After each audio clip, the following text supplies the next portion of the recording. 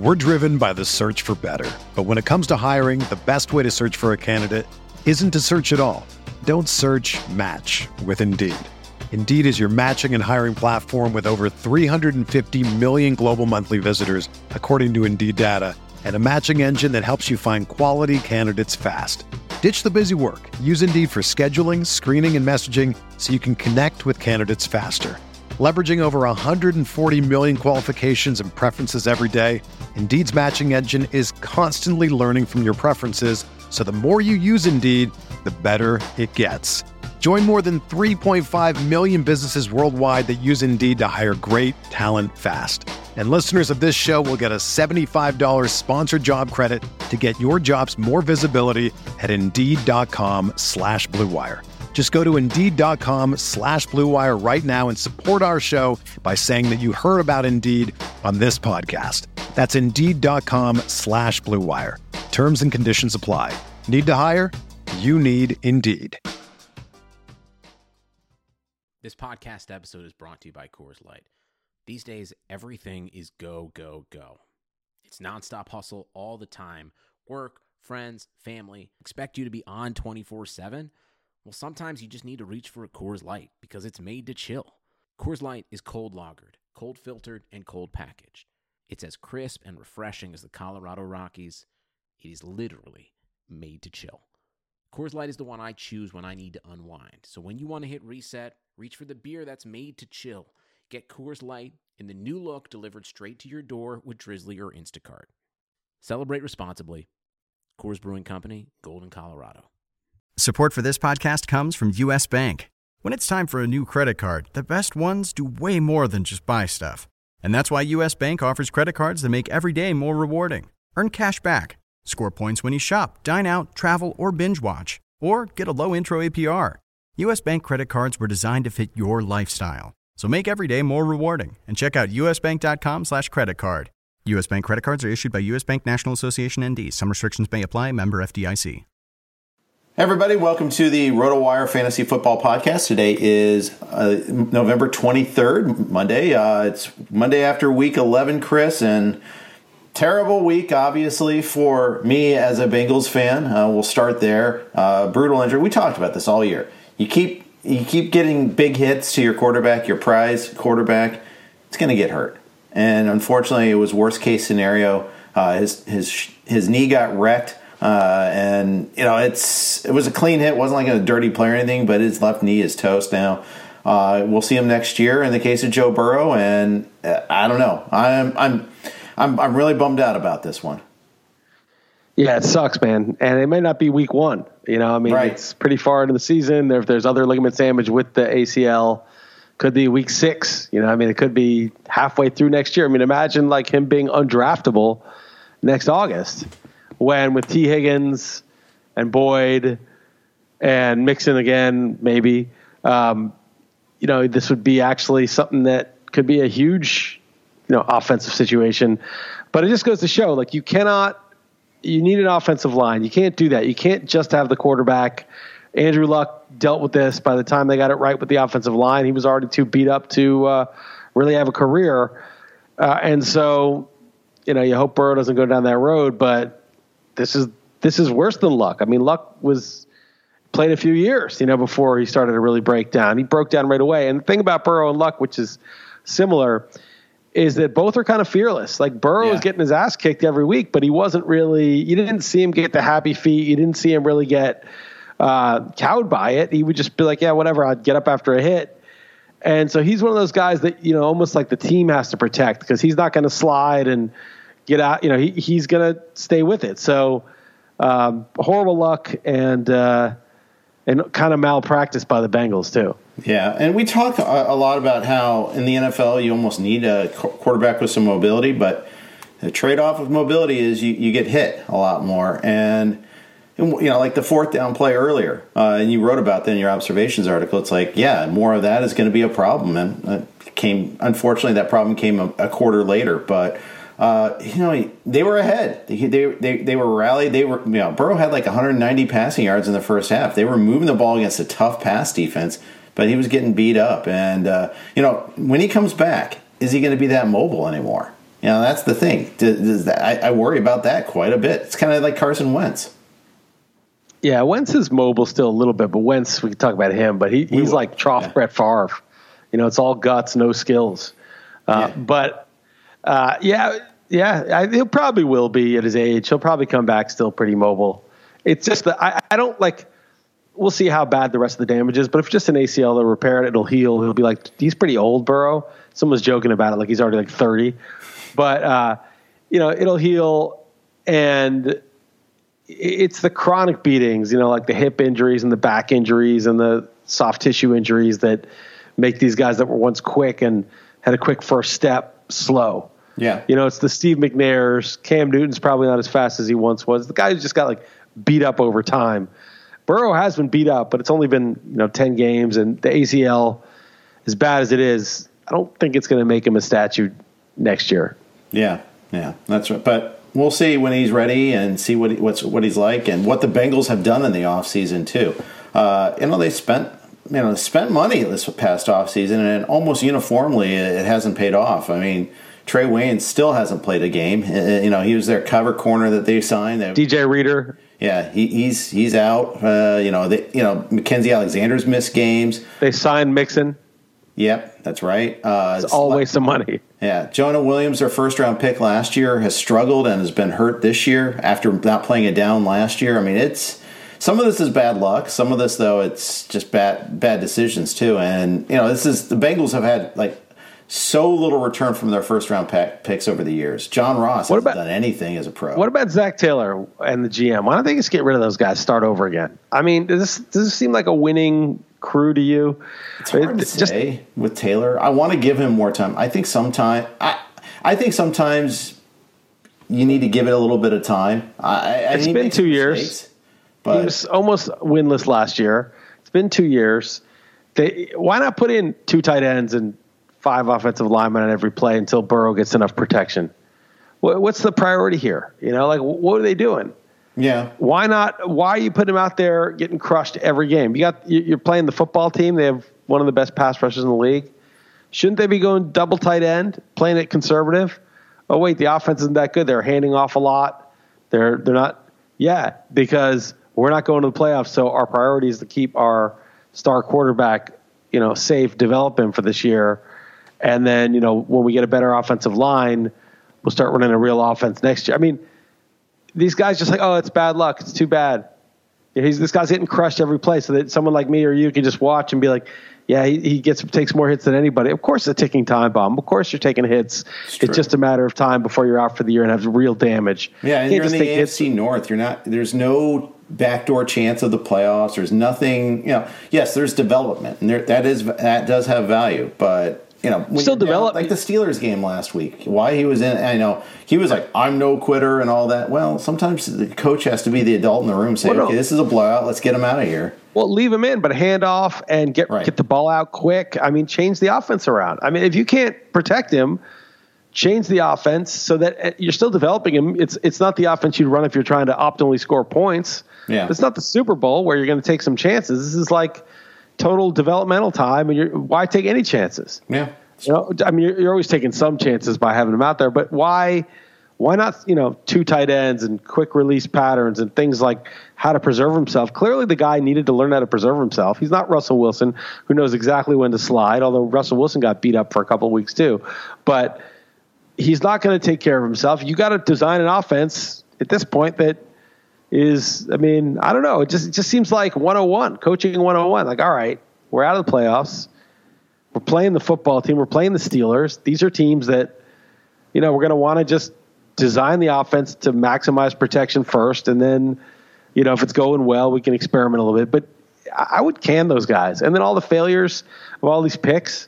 I mean, Burrow was a no-brainer pick. There's no skill in drafting him. Yeah. I guess T. Higgins was a good pick. But all these failed signings and picks just seems like just get rid of this crew. I don't see Zach Taylor blowing up somewhere else. They got a little unlucky. Waynes has been, all these guys have gotten hurt. And the thing is, that's the first time they've ever spent anything in free agency. That's kind of like, so I can't really throw them under the bus for the signings. Hashtag that's tried. Fine. But that's fine. But I mean, I don't know. It just seems like this, it doesn't seem like this is it's like the Giants had Shermer and they gave him a chance, and I thought he was going to be good, and he kind of sucks. When they fired him, I was like, yeah, good riddance. Like, he had a couple of years. He didn't develop anybody. He didn't do anything. It's kind of like quarterbacks for you. Like, if they don't do it the first couple of years, move on, huh? You got to move on quick. I mean, what are you doing with Zach Taylor for 2 years is enough time for a coach, and then he gets the quarterback hurt. Forget it. Yeah, I gotcha. Yeah, maybe that's the right play there. Meanwhile, the football team got to 3 wins now. The Giants have 3 wins. The Cowboys have 3 wins. The Eagles have 3 wins and a tie against my Bengals. We could have a 5-win division winner.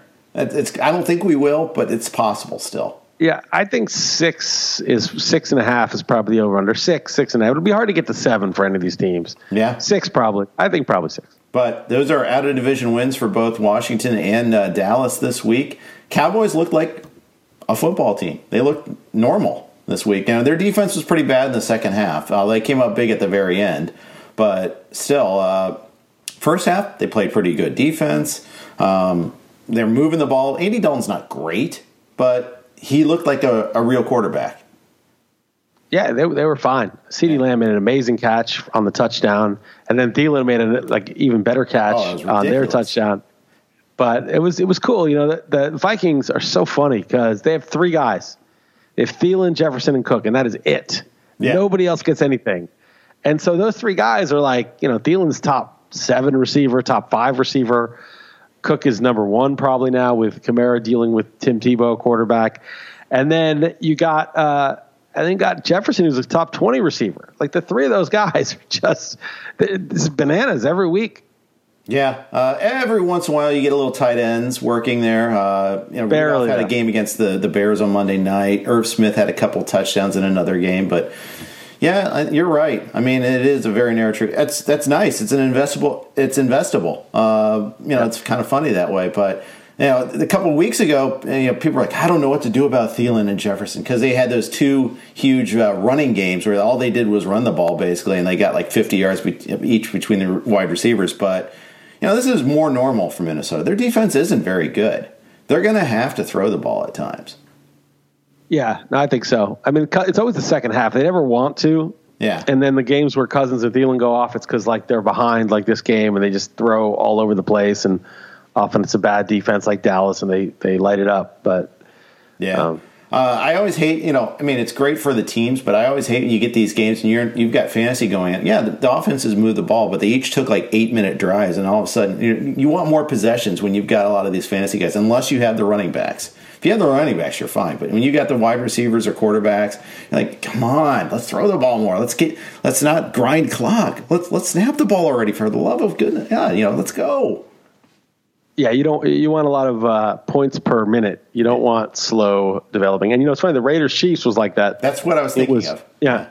It was like they're just each going for like 7 minutes. I mean, they scored plenty of points, but man, that was frustrating. I mean, I'm glad that the Raiders covered, because that was all that the only dog I really had in the fight, but they should have won that game. I mean, it was that Witten penalty was bad because it made them have to score.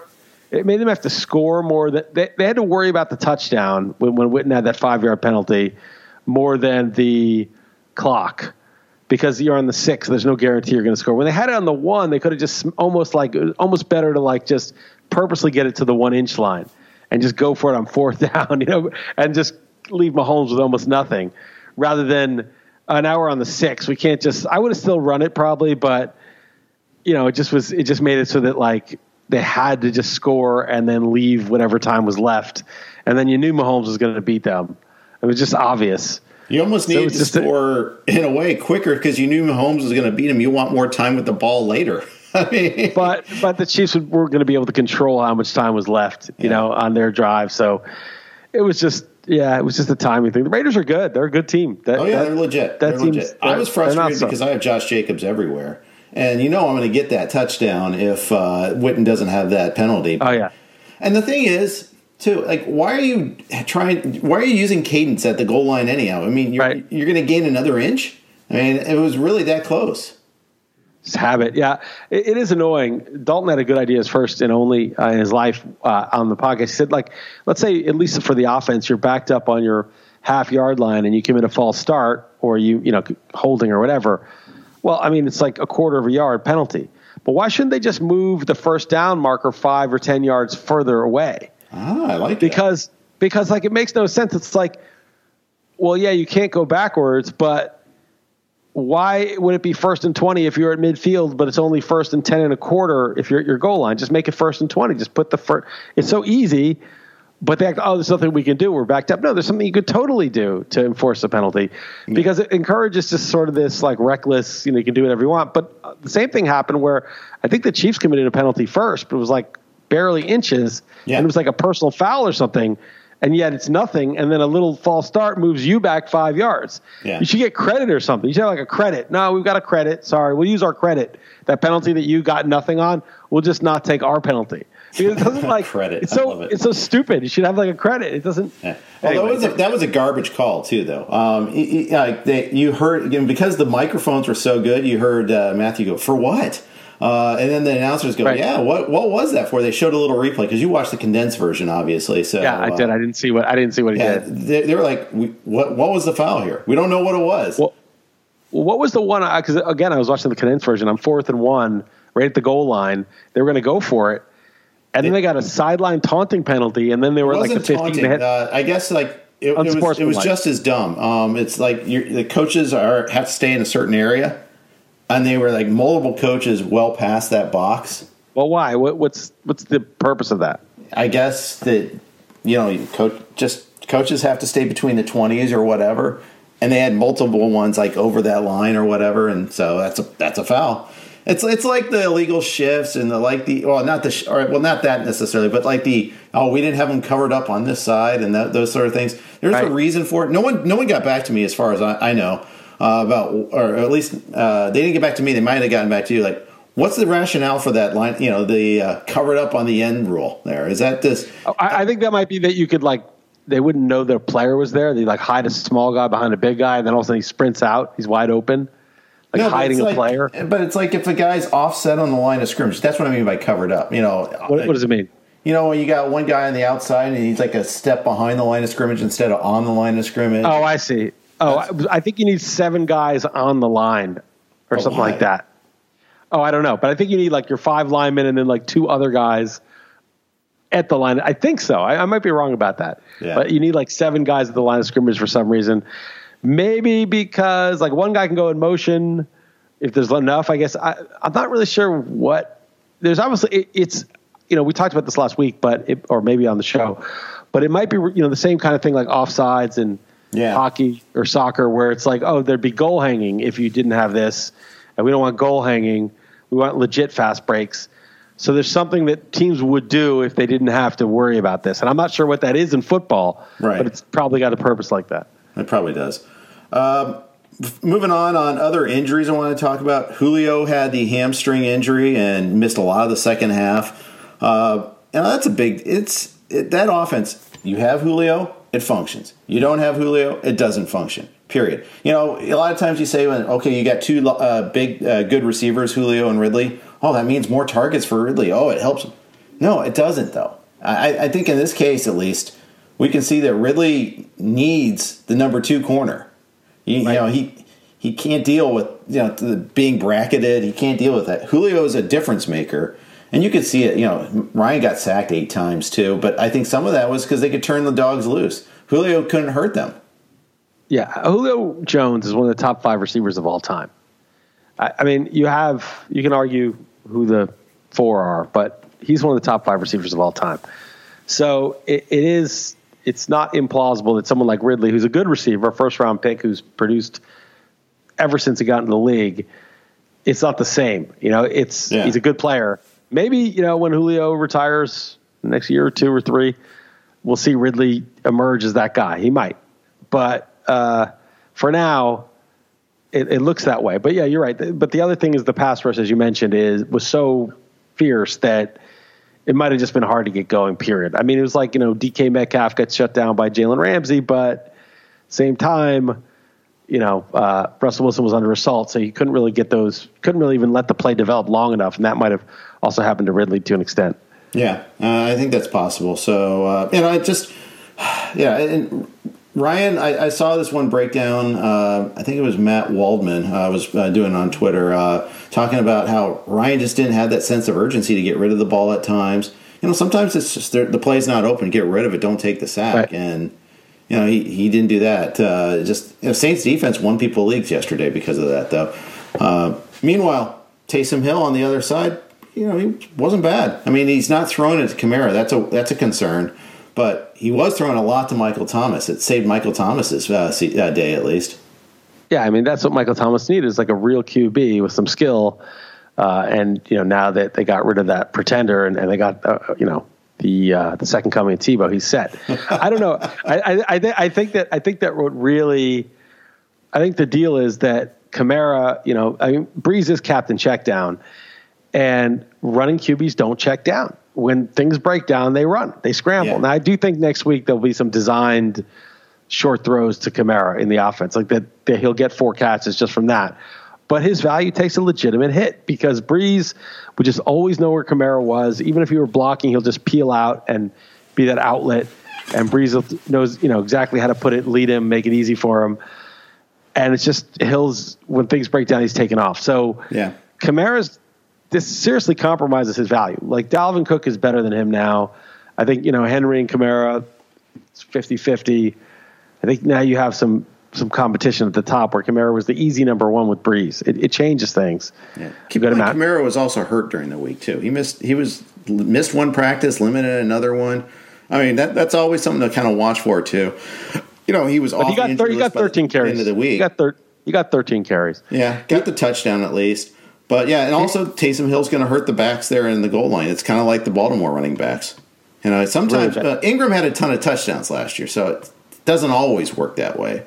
But you can lose a lot of rushing touchdowns. It happens with the Pats usually too, or wherever Cam's at too. Yeah, I know that's true. I'm a little annoyed because in my NFFC primetime, I'm facing the guy in first place, and a lot of bad things. I have Metcalf and Kamara, and I went to put in for Alex Smith. I bid $2. My own fault that I'm low on fab. This guy went 27, and he did not start Hill. He had someone else good. I can't remember who, Kyler Murray or somebody starting. So but he obviously bid on Hill. Perhaps, or maybe he thought, like, just in case Murray gets hurt, he's going to. But it seems a little far-fetched that, because he knew all I had was Baker Mayfield. And I got beat for Andy Dalton by a couple bucks. So I ended up picking up Alex Smith, starting him, got 10 points. Yeah. Taysom Hill got 27. So that cost me 17 points. I'm up 6. And I've got Antonio Brown. He's got Ronald Jones and the Tampa kicker. So it's close. It's about 50-50. He might be a slight favorite, but it's pretty close. But I should have smashed, basically. And I had the Saints defense, but he had the Browns defense, who had like 21 or something crazy like that. So I'm a little annoyed, and I'm hoping I win it. But basically, I got blocked. I was the second high bid. On the Friday bid, obviously this is the second bidding, too. This isn't just, this is like somebody going out to get Hill. And it was smart by him because he knew he could see if he was paying attention that my quarterbacks were, I didn't want to start Mayfield, so I had to pick someone up. I have Danny Dimes, but he's on bye. Yeah. And you never know. I mean, if Hill shows that he's could do this on a weekly basis, he gets another Atlanta game in 2 weeks. He gets Denver this upcoming week. These are viable games, although Denver really showed up this week. Well, he has Kyler Murray, so he's definitely not using Hill ever unless Murray gets hurt. But it could have been very useful for you for the upcoming weeks too. I mean, totally. You don't really want to use Mayfield ever. I mean, or Alex Smith, but there's literally the only other guy there. Yeah. And I was like, against the Bengals, I was like, I'll take Alex Smith, but. Yeah, I mean, I was the correct call. I got 2 points extra for using Alex Smith, but it was, it was bad choices for both. Exactly. Before we move on, a quick note from our friends at PropSwap. Smart sports bettors always know where to find the best odds before placing a bet, and that's why smart bettors use PropSwap. You can always find the best odds on PropSwap because you're buying directly from other bettors like yourself. See a ticket you like but think the price is too high? Submit a bid for a price you think is fair, then buy it. PropSwap sellers are always willing to negotiate, and we all know bookies never will. And for a limited time, our listeners can get up to $500 in bonus cash. Just use the promo code ROTO500. That's promo code ROTO500, and PropSwap will match your first deposit up to $500. Become a smarter sports bettor today. Go to PropSwap.com or download the Prop Swap app. One other injury note, Rex Burkhead out for the season now for the Pats. It's not like directly hurts things, but what I think it does is it actually gives James White a little bit of value. And I don't think you could have used White prior to this, but now he's the pass-catching back for the Pats. I think Harris is pretty much ensconced as the runner between the tackles, and Cam's not running as much either. So I think that actually might have some interest there. Cam's not running at all, really, and that's been weird. Ever since COVID, it's weird. I don't know. I doubt it's because of COVID, but for whatever reason, he's not running, and it's changed. He's not really usable. He had a good game. He actually played well. I watched a lot of that game. The story there was the Patriots A, just did not tackle very well, and B, have no pass rush at all. It's like Watson just carved him up because he was just standing there. Yeah. I was just very frustrating. It's like the Jets game on Monday night 2 weeks ago. I mean, we talked about this. I wasn't convinced that the Pats defense was fixed. They got one sack on Flacco in the fourth quarter and one miracle interception where he just did a heat check throw. I mean, they did nothing against him. And this game was very similar. And I was reading they didn't blitz that much. They didn't send the guys after. Watson. They didn't blitz. And it's like I know Watson's kind of a smart quarterback and he can deal with the blitz, but it's like you got to blitz if you can't get. Obviously you'd rather get home with 4. With your base rush. Wouldn't that's we all ideal. like that? Yes. Right, of course. But if you can't, then you've got to mix it up so that suddenly a corner comes out of nowhere and takes out your quarterback. You can't do it every time because they'll adjust, but just unpredictably blitz, and they never adjusted. So what's the alternative? You just sit there and let them pick you apart and lose the game. I mean, at some point you got to take a chance, and it was really bad. I mean, the Patriots are 4-5 now; they're 4-6. They're almost out of it. It just seemed like, what are you worried about? Just take a chance. There, he's carving you up, and that was the story of the game. 0 pass rush. I think their secondary actually played decently. It was just that you can't let Watson stand back there for 5 seconds every single snap. Right. And, some of this is personnel. They had so many guys opt out. And, it's kind of, some of that's coming to roost. They did a good job against Baltimore, but that was also in a monsoon. And it's also Baltimore, who has got offensive line problems out the wazoo. Huge problems. They have huge problems. Baltimore, I watched that game, a lot of it. And first of all, it was awesome. A.J. Brown is awesome. That go-ahead touchdown was just like, and then they have Derrick Henry that finishes in overtime, and you're like, they have 2 guys. Nobody in the history of the NFL has had 2 more punishing key skill guys. And then Corey Davis is having kind of a little breakout, and Jonnu Smith is good, and Tannehill is a good athlete too. And so this is just a good offense. It's just a really good offense. The play calling is good. It's a sharp offense. The defense is very mediocre. And so they have their flaws. Their special teams are horrible. But this team has ceiling. And I was trying to say about the Colts game, the Colts grounded out going on 4th down against the Titans and beat them. But the Titans are the team that could do damage in the playoffs. I don't think the Colts can. I don't think Rivers is good enough. He almost made a horrible throw. He played pretty well. The offense is set up pretty well. Defense is pretty good. But I just don't see a ceiling for them the way, I see it for the Titans. Yeah, I see what your point is there for sure. The Titans worry me, though, too, because, they did get manhandled by the Colts in the second half there. They were on the field forever. That defense, to me, is just meh. And I think, Lamar's struggles, let's face it, Hollywood Brown's become Lancaster Brown. It's not just like a lesser-known suburb. He's like out in the exurbs. He's nowhere close to Hollywood now. It's just he had a bad drop in the first quarter. He had a near catch in the second quarter in the end zone where okay, that could some receivers come up with that. That one got broken up though. The knocks on him about his size have come to roost. He's just tiny. He doesn't fight for the ball. They can't throw it they can't throw an up for the grabs ball because he's not going to get it, and so you lose targets. Yeah, and plus you need offensive line play too for someone like him. You need to get him down the field and throw it behind the defense, and that takes time to develop. And Jackson is so herky jerky. He gets the ball. It's like he can throw a nice deep ball actually, but it's just like read, react, run. He's got to have time, and he doesn't have as much time. Yeah. The offensive line, like you said, isn't as good. We've been talking about this all season. They're not getting the chunk plays. They had 2 big plays to Andrews, but they're just not getting long plays, and that's just it's a problem, and I don't see it getting fixed anytime soon. Yeah, Dobbins emerged from the committee, and he looked pretty good. So that's one thing. I think he's going to get most of the carries. You can't trust him. He did that against the Steelers 4 weeks ago, and then he kind of disappeared 2 weeks in a row after that. I mean, he should. I mean, Ingram got like 6 snaps. So maybe they realized finally, okay, stop messing around with Mark Ingram. Okay, he's back, but who cares? Just use Dobbins. Yeah, I think they're starting to realize it. I don't know. We'll see. We'll see if it actually happens. Yeah. But it's time. It's deep enough into the season. It's pretty interesting. You know, when the Ravens played the Chiefs in Baltimore was like 4-point favorites. Everyone had them as bigger than just the home field advantage. The Chiefs. Yeah, that's right. Yeah. It's on such a small sample. I mean, it was last year's sample also, the priors. But still, it's just so interesting how easily. And so, you know, we were ranking QBs. You know, Jackson and Mahomes were in 1-2. And I had Mahomes ahead of him. And I had regressed Jackson a decent amount, not nearly to where he is now. I mean, I should have regressed him more, obviously. But it's like Mahomes' game doesn't regress. Mahomes is Mahomes. Like, he's the guy. Mm-hmm. But Jackson was, what is he really? And it's so crazy. This guy's the MVP. And, I mean, if they had a viable backup, he could lose his job. I mean, that's how poorly he's playing.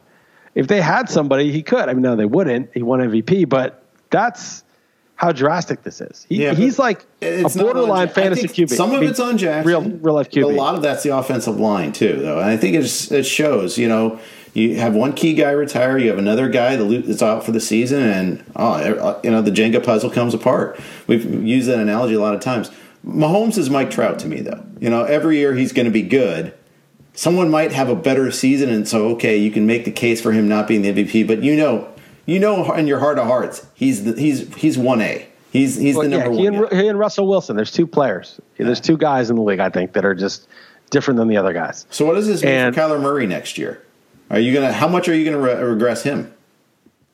You got to regress him because he's having like Jackson did, the greatest fantasy quarterback season of all time. A lot. You know, like I regressed Jackson a lot. I gave him 26 touchdown passes. It wasn't enough. He had 35 last year in 15 games, 36 in 15 games. I gave him 26, and it wasn't enough. Although he may end up at 23 or something by the end of the year. But just the whole package. Well, he'll be regressed a decent amount, but he's still going to be like a second or third round pick because those skills. I think Murray's in between Mahomes and Jackson. Jackson was like he threw a lot of touchdown passes, but he didn't have a lot of passing yards, and he didn't have a lot of attempts. And I think like a lot of his value was running. Like so much of his value was being a runner. And I don't know that even last year, even though because his running was something they had to respect so much and honor, like he still he still didn't. It made it easier for him to be a passer, but I don't think it really proved that he was a real NFL level passer. Whereas I think Murray has passed that threshold already. That Murray's already a passer, and the running is like amazing, but it's not like like if he were a little slow, I don't know if Murray would be a starter in the NFL, but he'd be like I think Jackson is a lot farther from being, if he were only a passer, say he was as fast as Phillip Rivers tomorrow, Lamar Jackson I don't think is in the NFL. Murray might be. So that's the difference. I think he's in between. Right. If Mahomes had no mobility at all, he'd still be like Tom Brady, Drew Brees. You know what I mean? Like he'd be just, Aaron Rodgers. I mean, Rodgers has mobility, but he'd still be like a star. Whereas like these other guys, like it's a huge part of their game. Not that that's going to go away, but you just have to regress. What if it's hard? What if things get tougher? But I think because Murray, the other thing is like when Mahomes won his MVP, the Chiefs were scoring ridiculous amounts of points. When Jackson won his MVP, the Ravens had elite everything. The run blocking, everything was great. Murray's surroundings aren't that great. I mean, Hopkins has helped, but it's not like they have an elite offensive line. It's not like they have elite weapons. True. Like Murray, it could actually get better for Murray in some ways. Not fantasy-wise, but his environment could get better. Lamar Jackson is ranked what for you now? 5, 6 among quarterbacks? I got to do the rankings again this week. Maybe like 8 or 9. Yeah. I mean, I can't put him. And I think you're right on that. I think it is. I was trying to. I haven't looked at that. I had him at like 5 or 6 this week in my rankings, but they play the Steelers on Thanksgiving night this week. He's not going to be in my top 10. I'll tell you that. I don't know where he's going to be, but he won't be in my top 10. He's kind of matchup independent though, because it's all about kind of just him getting loose for a couple of big plays. It is, but the big plays aren't happening. That's the point. The chunk plays aren't happening. But they can happen unpredictably and quickly. Like it just takes a couple of, he just turns the corner, beats one safety, and it's, 50-yard touchdown run. So he'll put up numbers in a hurry. But yeah, I don't see how you can put him ahead of Herbert. I don't think you could put him ahead of Josh Allen. There's just too many guys that I think I'm going to have ahead of him now. Yeah, it's so funny to say, compare to, rewind 8 weeks or 9 weeks and say, I can't imagine having Lamar Jackson ahead of Justin Herbert. I mean, just all the, at the start of the season, he may not even play that much. He is really struggling to get the offense. Actually, I already had lowered him. I'm looking now from last week. I was just looking where I already had him at 9. Okay. Overall. So it goes Murray, Wilson, Mahomes, Watson, Herbert, Allen, Brady, Rodgers, Jackson. Yeah. Okay. I think I'm going to leave that. I think I'm happy with that. Yeah. I think I'm it sounds about right. Who's right below Jackson? Rodgers. Below him is Ryan. So he's actually ahead. He's ahead of Ryan. Yeah. I see it. I got to redo some of these lower guys, but those top 10 I think are how I want it. Yeah. Okay. Fair enough. Packers Colts. Let's talk about that for a second there. I like your line there. Close doesn't always equal good. It was such a horrible game. It was late, so it was almost 1 a.m. my time, and I got to get up early these days to walk the dog in the morning. 7 a.m. I'm outside taking him out. And so I was like, I just want to get to sleep. And this thing goes to overtime. There were 5 holding calls in a 2-minute span. It was just ridiculous. Some of them were real holds, but it was just so annoying. And then the Colts wouldn't just hand the ball off and run the clock. And then on top of that, Rivers not only threw it, but he almost threw a pick.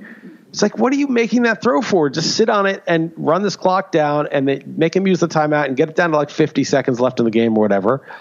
And then, give them the ball back with 50 seconds and no timeouts. Instead, they had 1:50 and 1 timeout. It was like, what's the point of this? Yeah, the 3rd and 26 play, the incomplete pass.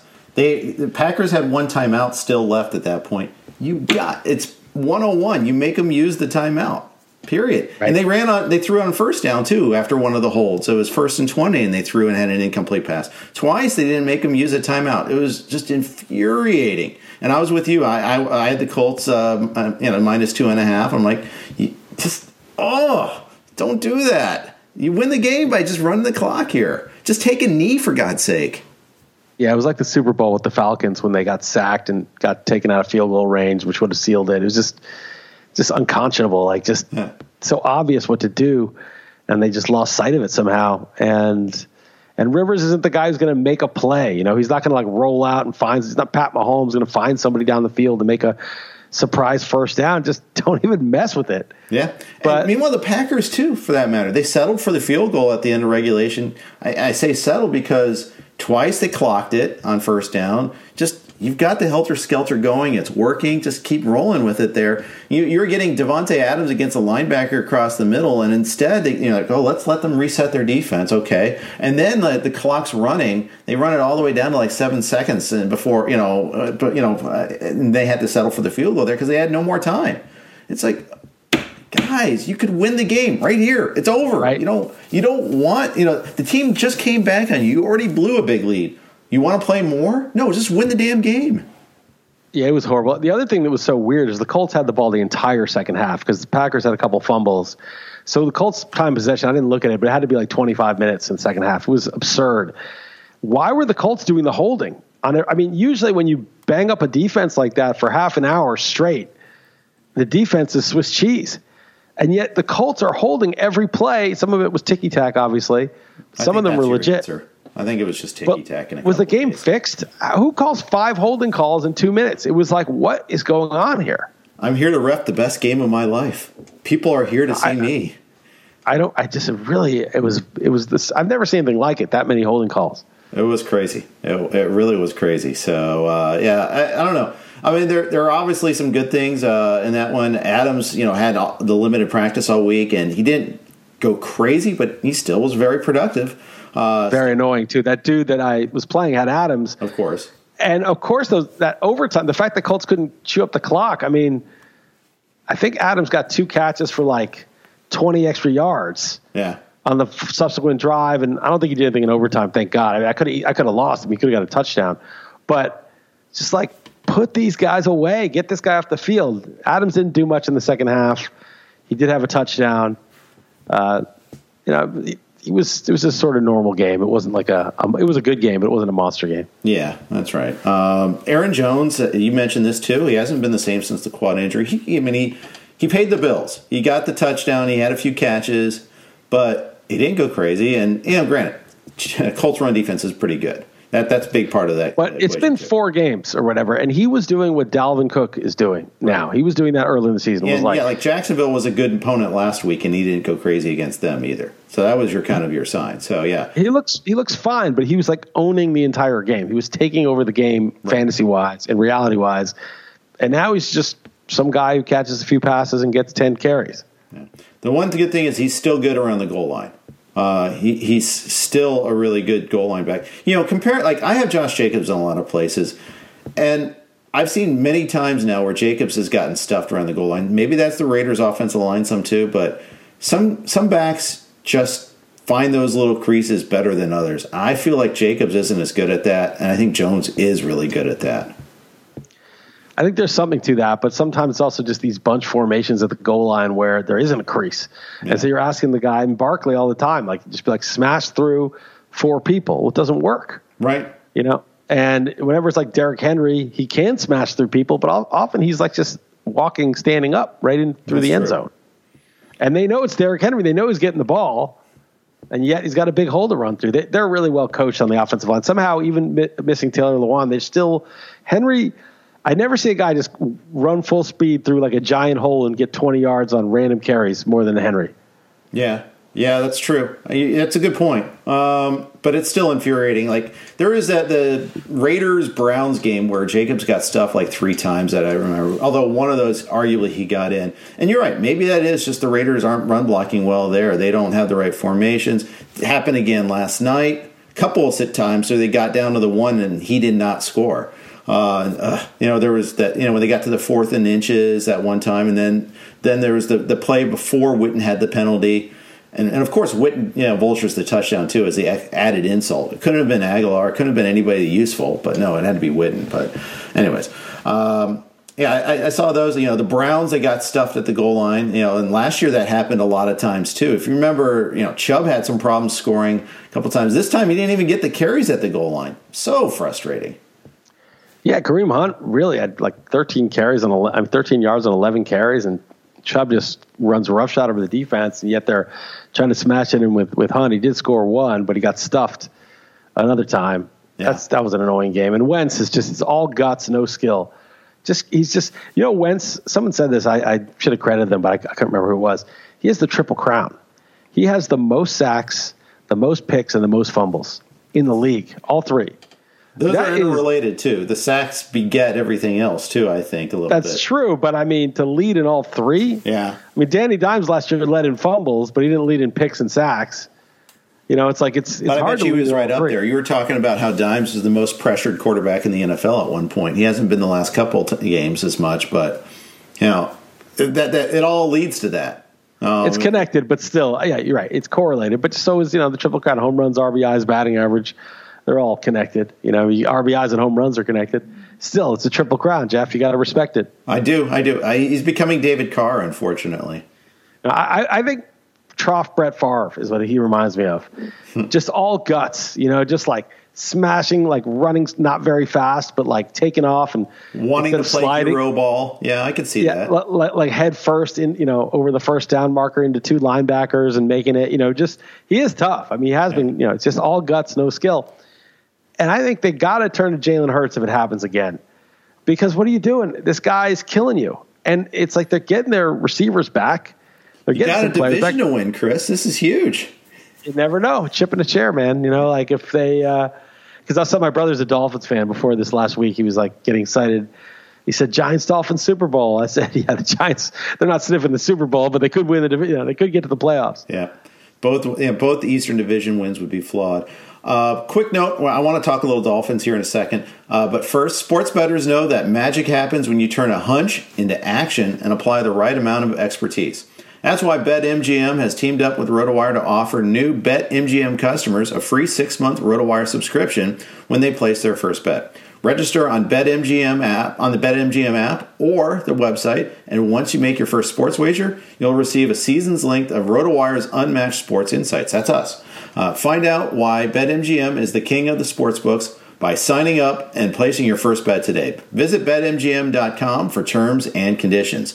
21 years of age or older to wager, Colorado, Indiana, New Jersey, Nevada, Tennessee, and West Virginia only. Please gamble responsibly. Gambling problem? Call 1-800-522-4700 in Colorado, Nevada, and 1-800-GAMBLER in New Jersey and West Virginia. In Tennessee, call or text the Red Line at 800-889-9789. If you or someone you know has a gambling problem and wants help, call 1-800-9-WITH-IT in Indiana. Promotional offer is not available in Nevada.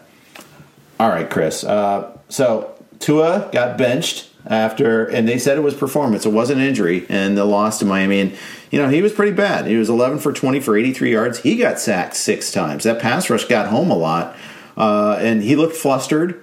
Fitzmagic came in, led him to a drive, but then threw an end zone pick that was pretty bad. It was just okay. He was just a little bit better, but this was a surprising result. I had the Dolphins as my best bet. I was 9-4, but I missed my best bet, and badly.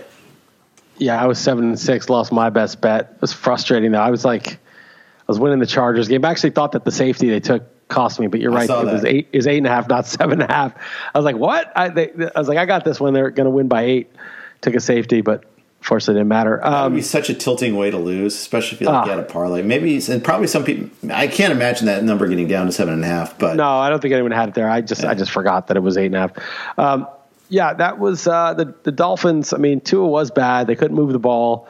And I should have known. I mean, the Dolphins were smashing everybody and covering easily, but it was one of those things that they weren't good or consistent enough offensively to just go into Denver on the road in altitude against a defense that's not terrible and just be assured of moving the ball, and they just really couldn't at all. Now, Melvin Gordon, so I had Melvin Gordon in my lineup last week where he did nothing, and I had Ronald Jones on my bench when he went crazy. And then this week I had Ronald Jones active and Melvin Gordon on my bench when he scored 2 touchdowns. He almost scored 3 touchdowns, but he fumbled, which put the Dolphins, it was over if they even kicked the field goal. Yep. But Melvin Gordon fumbles, the Dolphins get the ball back down 7. I'm like, I'm going to cover the spread. We got a chance.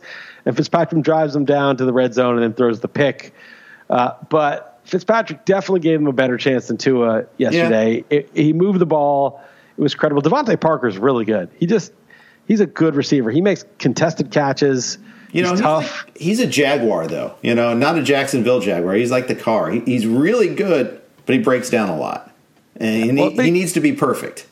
He's played through some stuff this year. I don't know. That guy I watched that guy play. He's good. Yeah. He's physical and he's figured it out, I think, at the NFL level. But yeah, that was, they just couldn't get anything going and they're not that sound, metric wise per play stuff. But the Dolphins, they just couldn't lose. They were like at a charmed life and they started off up 7-0 right away. It was like, Dolphins, easy money. And that was really it.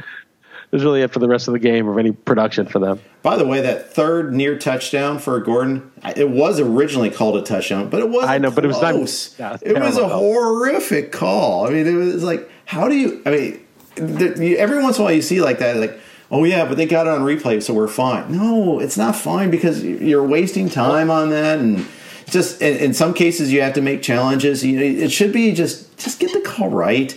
I saw there was a lot of disputed calls in the Northwestern Wisconsin game, and Northwestern got the benefit of most of them, so it was kind of funny.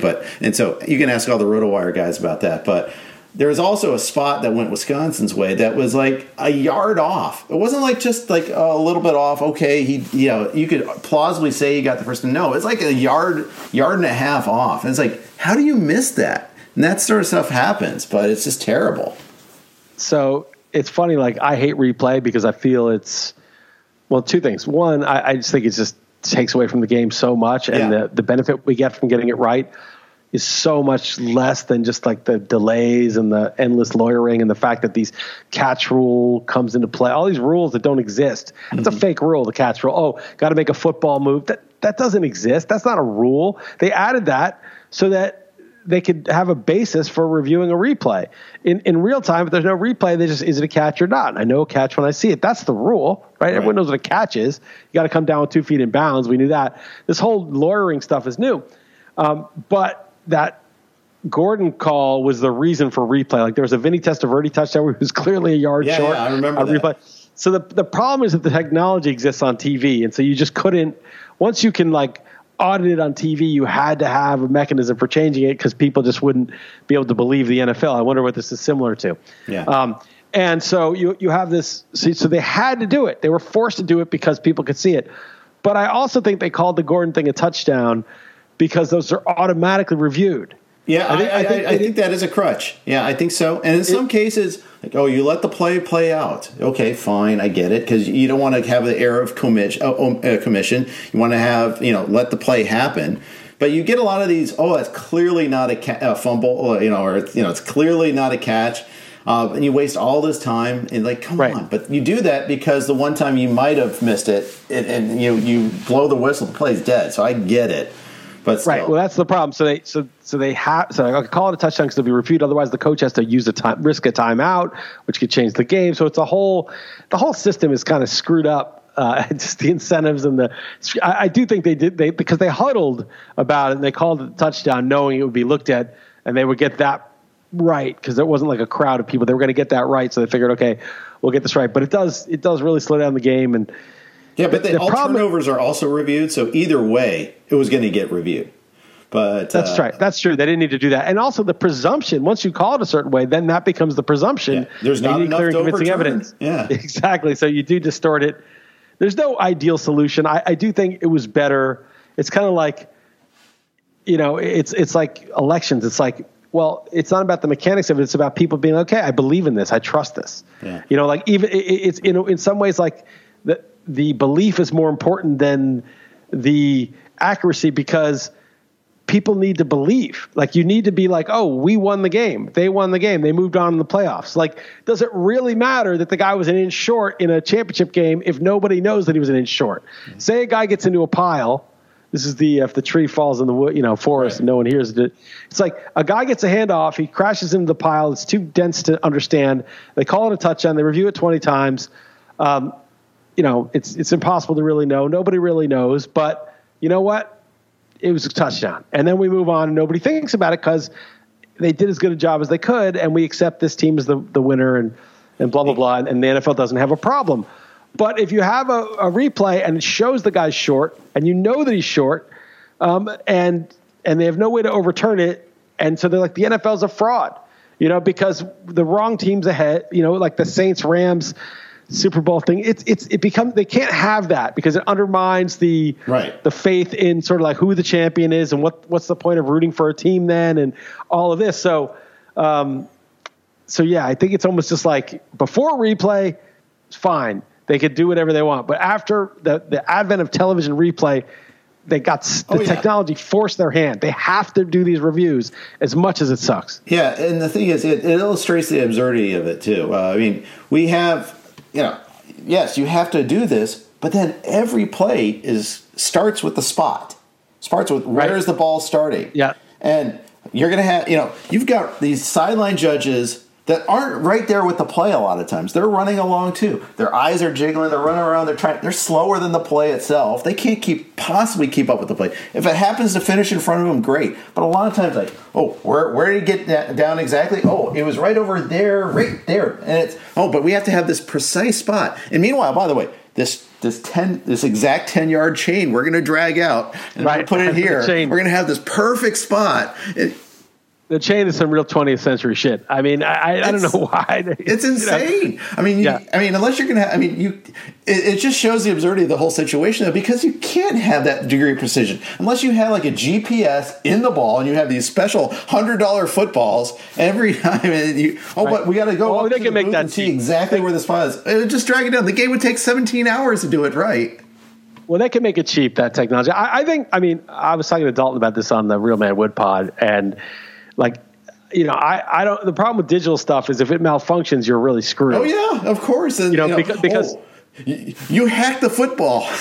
You get all this. They hack the football. Yeah, they're like, no, we won the game. They hacked the football, dude. They hacked the football, obviously. Right? No, but seriously, this is like perfect because we really are in a moment of reality where what one's priors like really color like what happens. What actually happens doesn't matter.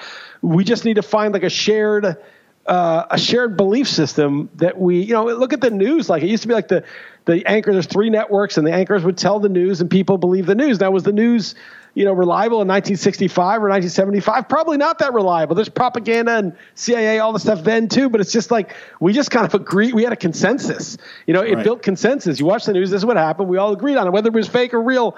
It was like, okay, well, we agree on it. Right. But now that we're fragmented so much and, teams, obviously sports has always been like that. Sports was ahead of its time because if I'm this fan and you're that fan, we see the same play and we're like, screw you, man. That was definitely, sport, that of course, biased sports fans all the time. So, but this is just, it's all coming to a head. And now we're saying, well, how do we make it precise? How do we put the electronics in the ball and all this stuff?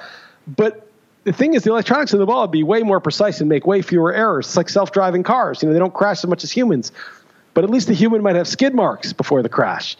It's the self-driving car, when it makes an error, could make an error of a magnitude that you can't even imagine. Right. And imagine if like the beeper goes off totally unpredictably and everyone stops. You could have a total disaster where a Super Bowl is just ruined because like the electronics malfunction or something. I don't know. To me, a human error is like a small error that you can look at replay and fix. A systemic sort of like, and I don't want to say hack because in football, well, there's bettors on it, but I think that's the less likely thing. But just some sort of error in a system-wide error, a glitch. Yeah. And so, so there's no perfect solution, but this is illustrating the problems with the world that we're in right now. That's right. All right, I think that's a good way to wrap it up, actually. A good closing point. We got our XM show coming up in 20 minutes, so we'll talk to you soon. And thanks for everybody for listening. Got Joe and Jake doing the Free Agent podcast tomorrow. Make sure to subscribe, rate, and review. Thanks for listening to and watching our podcast. Have a great day. Everyone is talking about magnesium. It's all you hear about. But why? What do we know about magnesium? Well, magnesium is the number 1 mineral that 75% of Americans are deficient in. If you are a woman over 35, magnesium will help you rediscover balance, energy, and vitality. Magnesium supports more than 300 enzymatic reactions in your body, including those involved in hormonal balance. From functional medicine doctors to mental well-being and female hormone experts, we all know that magnesium is the one mineral to improve all aspects of well-being and health. But which one? Magnesium Breakthrough from Bioptimizers, the trusted choice recommended by leading experts with 7 best-absorbed forms of magnesium to ensure your body receives the support it needs for overall well-being. Go to bioptimizers.com/balance today and use code BALANCE10 for 10% off. Support your journey to wellness at bioptimizers.com/balance. Magnesium Breakthrough from Bioptimizers, your foundation to optimal health and vitality.